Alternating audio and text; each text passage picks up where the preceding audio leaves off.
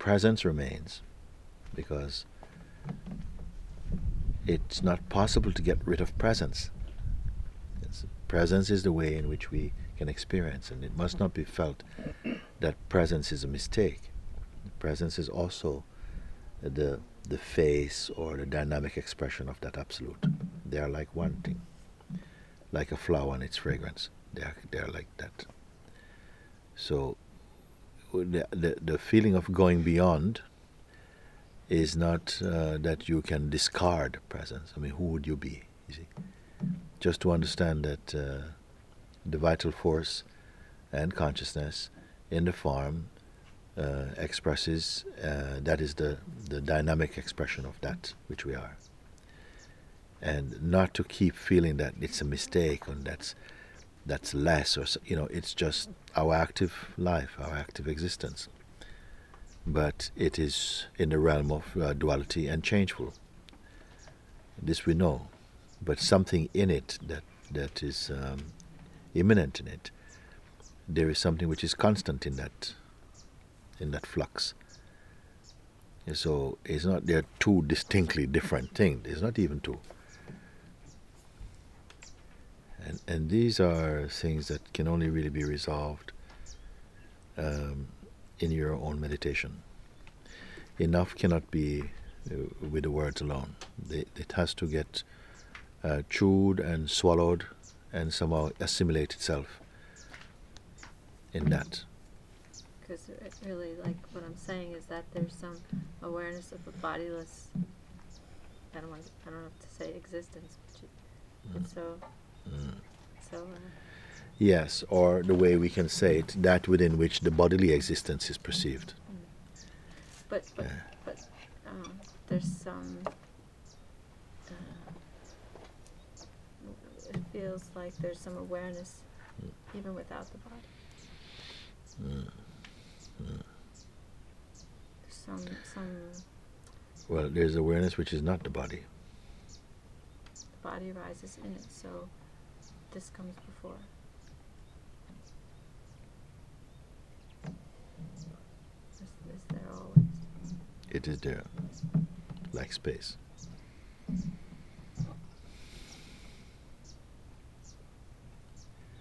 For a human being, it has no value. For a human being, it has no value. It cannot be made use of. It doesn't give you an advantage.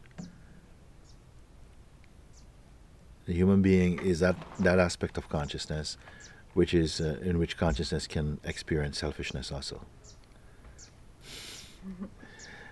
And constantly we're looking for what benefits us, what is to our advantage, what threatens our existence, and so on.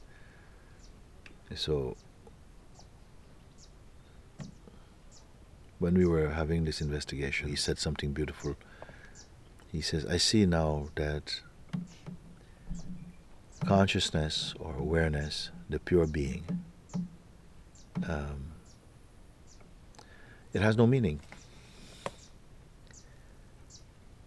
But delusions have a lot of meaning. And I like having meanings and purpose. And that's what's giving me a problem. That was his insight. The truth has no value. Meaning it cannot be a commodity that, okay, I got the truth and I can use it again, so I can use to get something. This is untruth itself. When I say use the expression that this is my Purana question, because as one investigates, the questioner dissolves in the investigation. So there's nobody there to make use of awareness. There's only just the awareness within which there was an idea that finding the awareness would benefit someone. But finding the awareness got rid of the idea of being somebody, of a particular person.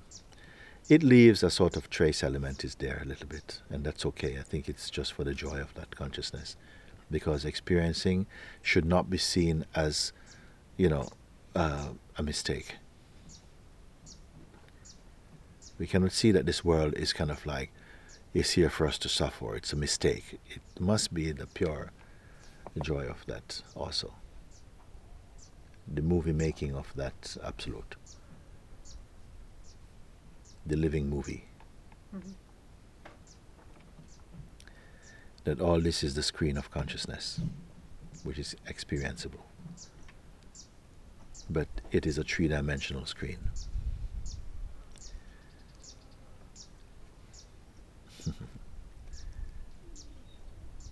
And the perceiver is also in the play.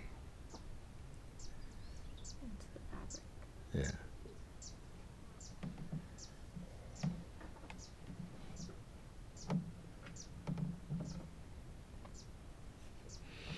I guess what these type of contemplations do is that they kind of kill knowledge. It sounds a bit harsh word to say, but it kind of kills. Shows that knowledge comes after. Yeah, it kills knowledge in the sense that, you know, there's strong aspiration for the individualized consciousness to get knowledge. But without understanding itself, the knowledge it gets is also illusory. It is not the highest. This is why self-knowledge is not like other knowledge. It's not a knowledge which requires two things. It's not one thing knowing another thing. This is why I said it's not phenomenal recognition. So, contemplation leaves you without the fuss of personalized perceiving. Also with the inquiry, it helps you to ask the right questions. Because we can be asking lots of questions which are of no value, even if you know the answer to them. Because the mind can take the form of that, of the question that asks all the question that multiplies questions. So it has to be the questions that, you know, subtract questions and brings very quickly the mind attention into silence again. Only then can you say that the concepts become a mirror. They must bring you back to silence. With the mind and the personality, it's always multiplying and bring you out into the field of diversity. And again, somehow our powers get fragmented and you just forget. You have a state of a kind of distraction from this. I was thinking too about the mirror, because you were Yeah. asking yesterday about the mirror. Yeah. The mirror is just a mirror, it just Yeah. shows you the reflection. But Yeah. what happens is, okay, imagine if you went shopping, went shopping, and you had all these bags, and so many bags that you could just kind of barely see over the top, and you pass a mirror, and you catch a glimpse, but you're focusing on the bags, and the bags are in your way. So in a way, this mirror that you talk about, Yeah. a lot of times we come to satsang with just full of our concepts and ideas and our knowledge and our knowing, and you might catch a glimpse in the mirror, but you're so busy with holding on to Yeah. everything that you don't really see in the mirror. And also, if you're holding on to a lot of things, you won't have the interest to look in the mirror. You have to manage your burdens, which we won't perceive as burdens, actually. A question with me which has remained unanswered that I've asked 2-3 years ago in satsang, and it's remained unanswered. And in my personal experience, when I go to sleep, it's lights out. No Yeah. past, no awareness. There's nothing before I am, as far as I can tell. And I've never been able to get an answer that will satisfy me. Okay. And so the last year or two, it's just like, okay, that's an unanswered question. We were talking last night, and the question that came up was, do you enjoy sleep? I don't know, because I'm not there. No, before we say this, because can there be enjoyment without you being there, as in the normal sense they say, well, I am not there? You know, because then you put it that your reality goes only up to the point of I am and not beyond. Yeah. So can there be a joy beyond the scope of I am? This is what we are speaking, no? So I started off yesterday by saying I love sleep. I came home yesterday. I said, I really look forward to sleep. I love sleep. Yeah. I love sleep. And then the question comes, well, I only know, somebody was saying, I only know that I slept well or not when I wake up. And I said, well, what is the evidence of that? Because your sheets look a mess. And you say, okay, my God, okay, so I must have had a rough night. I didn't sleep very well. You know, is that how you judge whether you had a good sleep or not? Because that was the statement, like, I only know when I wake up that whether I slept well or not. So it's almost meaningless. I don't know. I didn't know anything at all. So sleep is completely meaningless. I don't know if word meaning is the right word, but it's like, it's almost like non-existence. But I was still holding that I loved sleep. Because I cited a couple of examples that for a while, at the moment is not happening so much now. Because now I have dreams, and for a long time I don't have dreams. I would go somehow like in that state of deep sleep, and in total rest. And yet unawareness was there. Sometimes I'd be snoring or something, and then something would be aware of that, and then the response would come. I'm sorry about the snoring, but I'm not with my body at the moment. I'm kind of in a kind of contemplation, but I'm not with my body at the moment, and like this. But there would no change at all, actually, somehow. The deep sleep would continue. In the morning, I'd rise up very refreshed and very, very clear. When I start having dreams, I'm not getting up as fresh. But behind this, I'm still the same. Not as a abstract theoretical idea, but as a living truth, I'm still the same. This is if you want to put a measurement, I'm still the same in this place. I'm not putting so much attention on the body, although the body is knocking from the inside and saying, look, you need to give me some attention or something. And I would say that I enjoy sleep. There's a consciousness in the sleep which is not functioning, is not shopping, is not going out looking for things to participate in. And it's not dream. There is an awareness, but it's not particularly an awareness of. You can speak of awareness, and you can speak of awareness of. One is dualistic, meaning, are you aware? Are you of what? That there are people coming. This is aware of. But there's an awareness that doesn't have to have an of attached to it. You see? Awareness of existing. Just awareness. Yeah. Just awareness. Existence may arise in it, but the fact, this is a very important thing, because sometimes we feel that we only begin to perceive when a thing is seen, and then the perceiver of it arises and comes into being or something like this. You see? Yeah. Like these tablets are here. They are completely, would have been here all the time, and are completely not engaged in. So effectively, they don't exist because they're not registering my consciousness. I haven't struck up a relationship with them. And the minute I see them, it reminds me that I need these tablets for the body to be kept in more balance.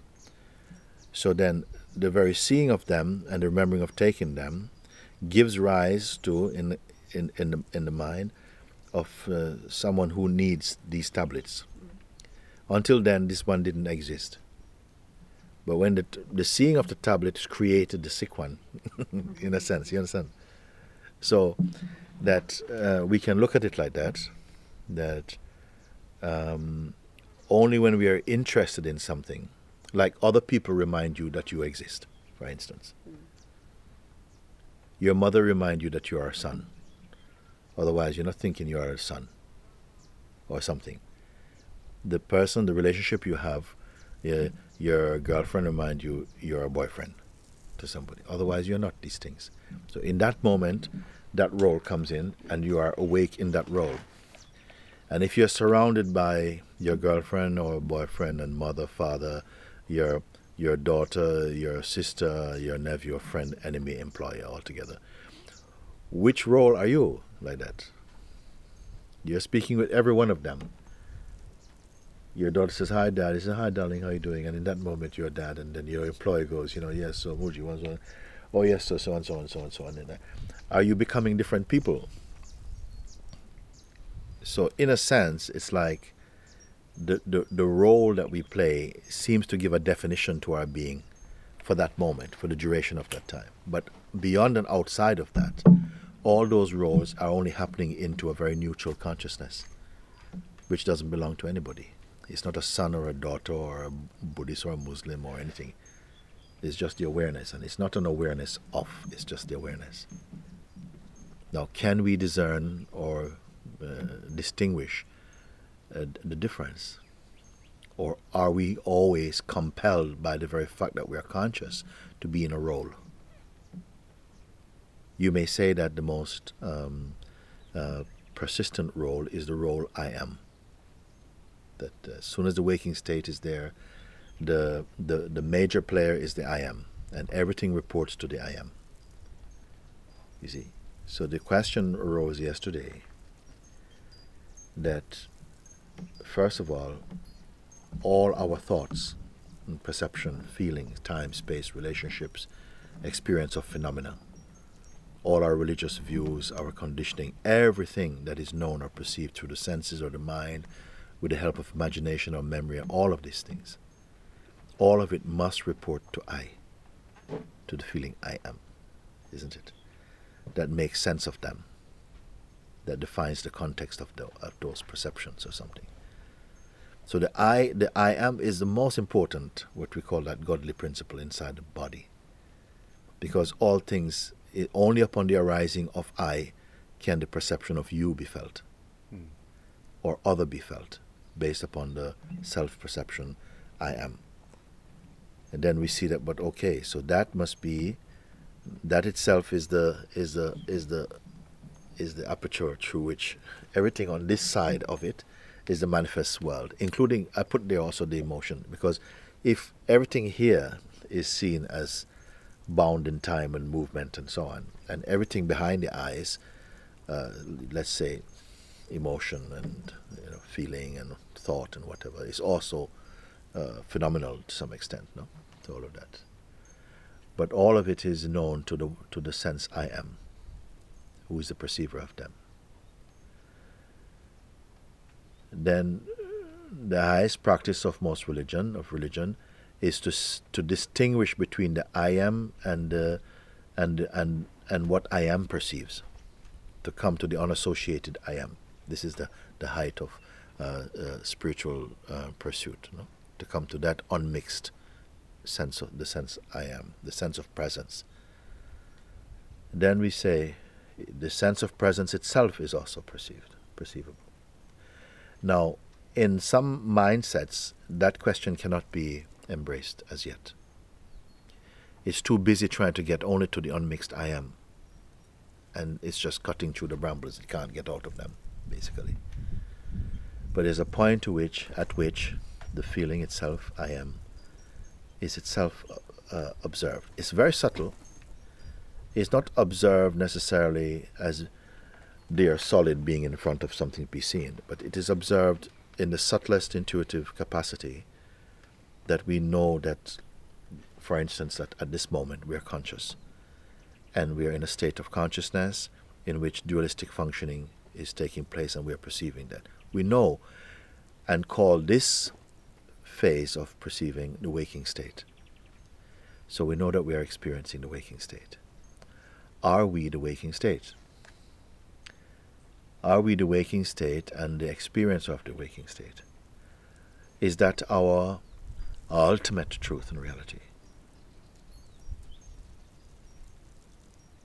Because if we are ourselves only defined by the waking state, and the waking state is not continuous, it's in a cycle of changes between a dreaming state and deep sleep.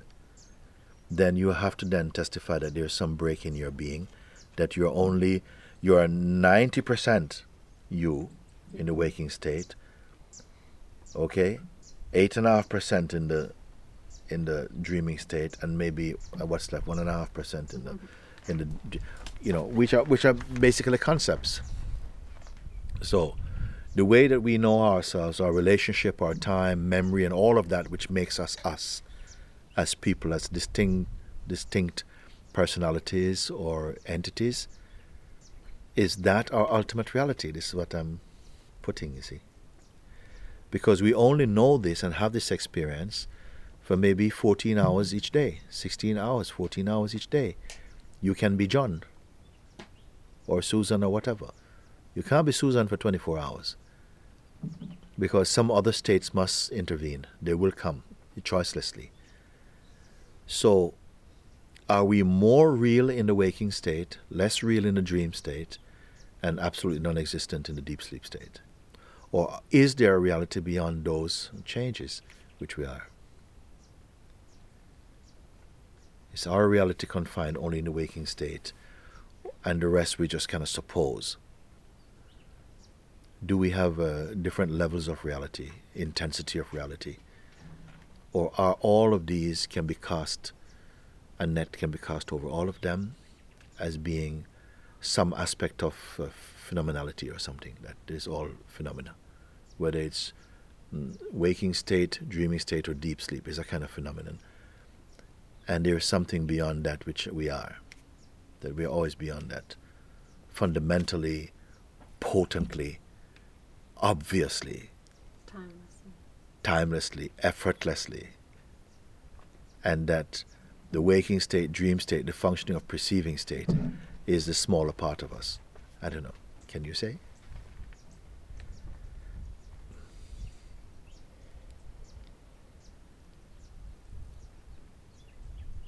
These contemplations are not only actually for answers. The contemplation itself is doing something. The interned attention itself is revealing more than a conceptual answer can give. Because somehow it dissolves the factory for illusions. The feeling I am, this is what I am. That is producing more noise and more distortions, actually. And if that is cooled down or completely washed out, what is left, which is undeniable to itself, remains. And I don't know if then the present questions will be there with it or not. It doesn't raise these questions anymore. These questions are only fascinating once the feeling I am and I am a person is mixed together. Then that cocktail can produce all these kind of questions that seem to be deeply spiritual questions. But in the pure state, these questions are not even important, actually. Because it's not trying to solve anything. Everything has been dissolved in its presence. So just through the what you may call the tradition and condition and programming of our minds, these questions that seem like they're very potent, important questions, they seem to have authority and power. But in the pure state, they're not there.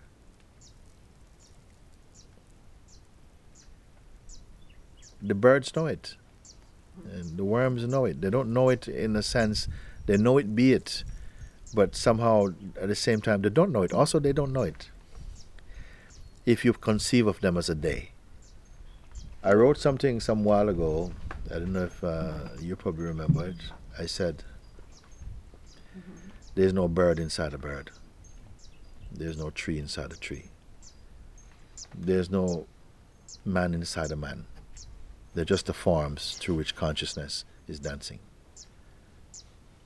We are thinking that there is a person inside the body. That there's a horse inside a horse, thinking I'm a horse. But there's no such thing. There's just a horse form and consciousness manifesting through that unit. somehow the miracle, it produces this a kind of a working title called me. While it's in this form, it says, yeah, I did this and I did that. Actually, it can say that it, as the vital force and the conscience, is the doer of these actions and not the person. But when it believes it is the person, it feels that the person is doing, but the person is entirely illusory. But that has to be proven inside the heart. It can't be proven on the blackboard. It has to be proven inside the heart that it's true. It's not. It cannot be that.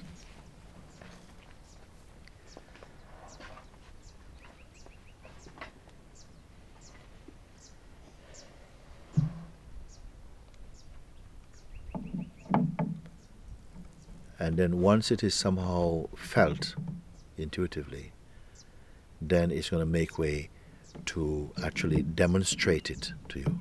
It's going to demonstrate that knowledge to you in a way that is much more tangible. Once you make room for that understanding to open up, then it will demonstrate it. It will take on a three-dimensional form in order to speak the language we best are comfortable with. Sometimes it's what the consciousness does. If you're not able to understand it in its subtlety or in its abstract form, then it will embody a three-dimensional scenario to make it really felt in the way that is our most comfortable way of accepting or embracing something.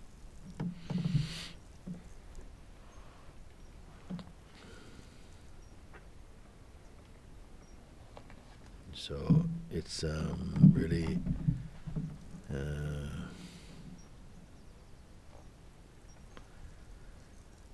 it's already a great privilege, really, to be able to be having conversations like that about these things.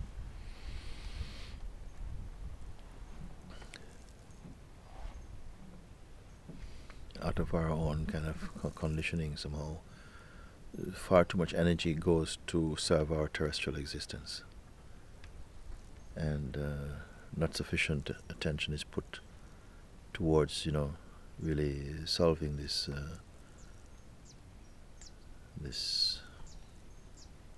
mystery. Not solving it mentally, but really just to, in a way, dissolve yourself in it. But some factors have to come into play, and brought about by grace somehow. That attraction is born inside you. Otherwise, it's like we are a little bit living like a fugitive to our own self. Because at a certain point it comes that it becomes so burningly, brightly clear that what is behind the physical eyes, looking through them, is the universal being itself, that create this body like a kind of a lens through which it can somehow have the taste of diversity and something. It produced it. Just like a spider produces a web out of its own body and then goes and lives inside the web. The consciousness has created all of this somehow and is immanent inside the creation, playing as both the form of it, the functioning of it, and the perceiver of the functioning, and beyond.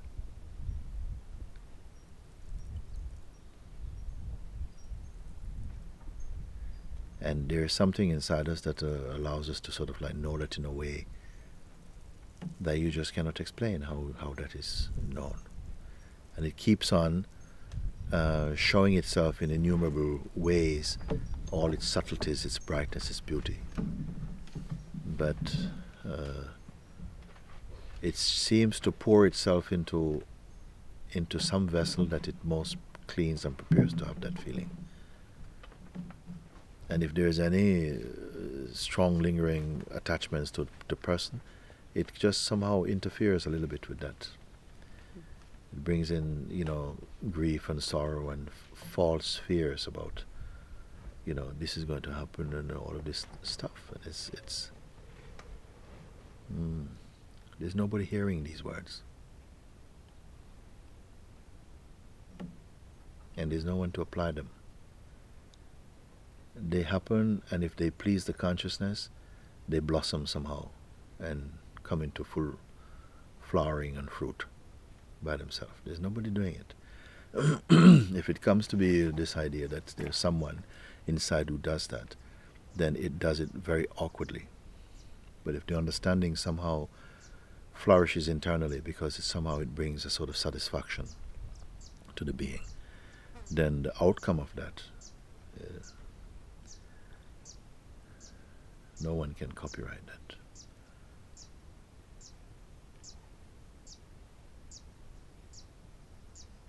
And that, I say, is part of the greatness of consciousness. That things are just, again, coming back to an original harmony, which is original to us, that harmony, but was momentarily distorted through perception rather than through actuality. But that distortion gave rise to all this mischief, all the trouble. Because we start to conceive of ourselves as merely the bodies, and so restrict and confine our energies, which is also a part of the play, the great play, for a while. But it's never fixed. The coordinates are never fixed. It's constantly changing, evolving somehow within that. Within its own dreaming, it's like the God is growing and maturing inside God's own dreaming. Dreaming within the perfection, a dream of imperfection, and a kind of a return to perfection. This is the whole story of the dance of the manifestation, not just for the human being, but for all the sentient forms, or in that evolutionary drive. What an amazing thing.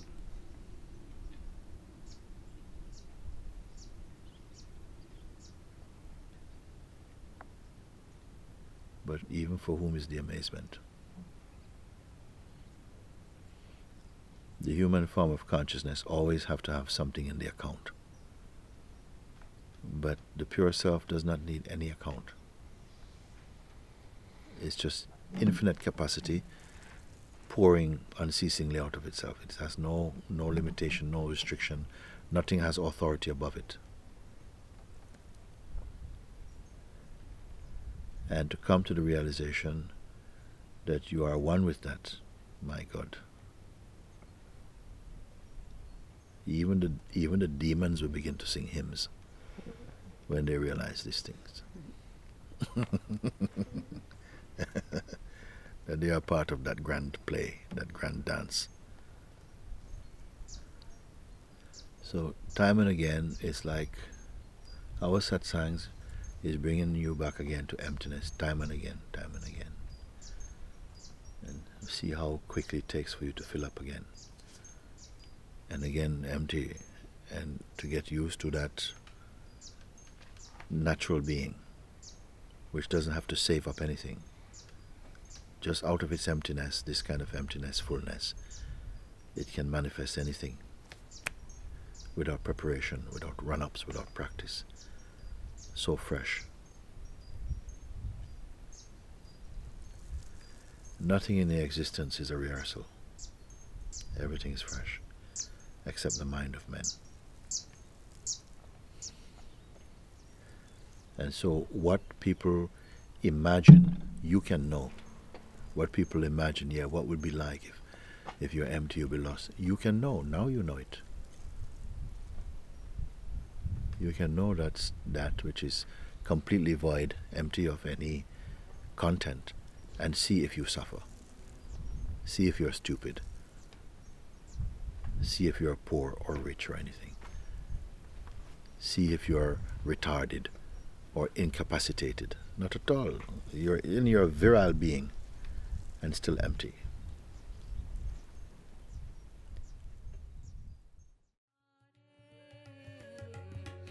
उदयति उदयति उदयति भानुः कुपितकृशानुः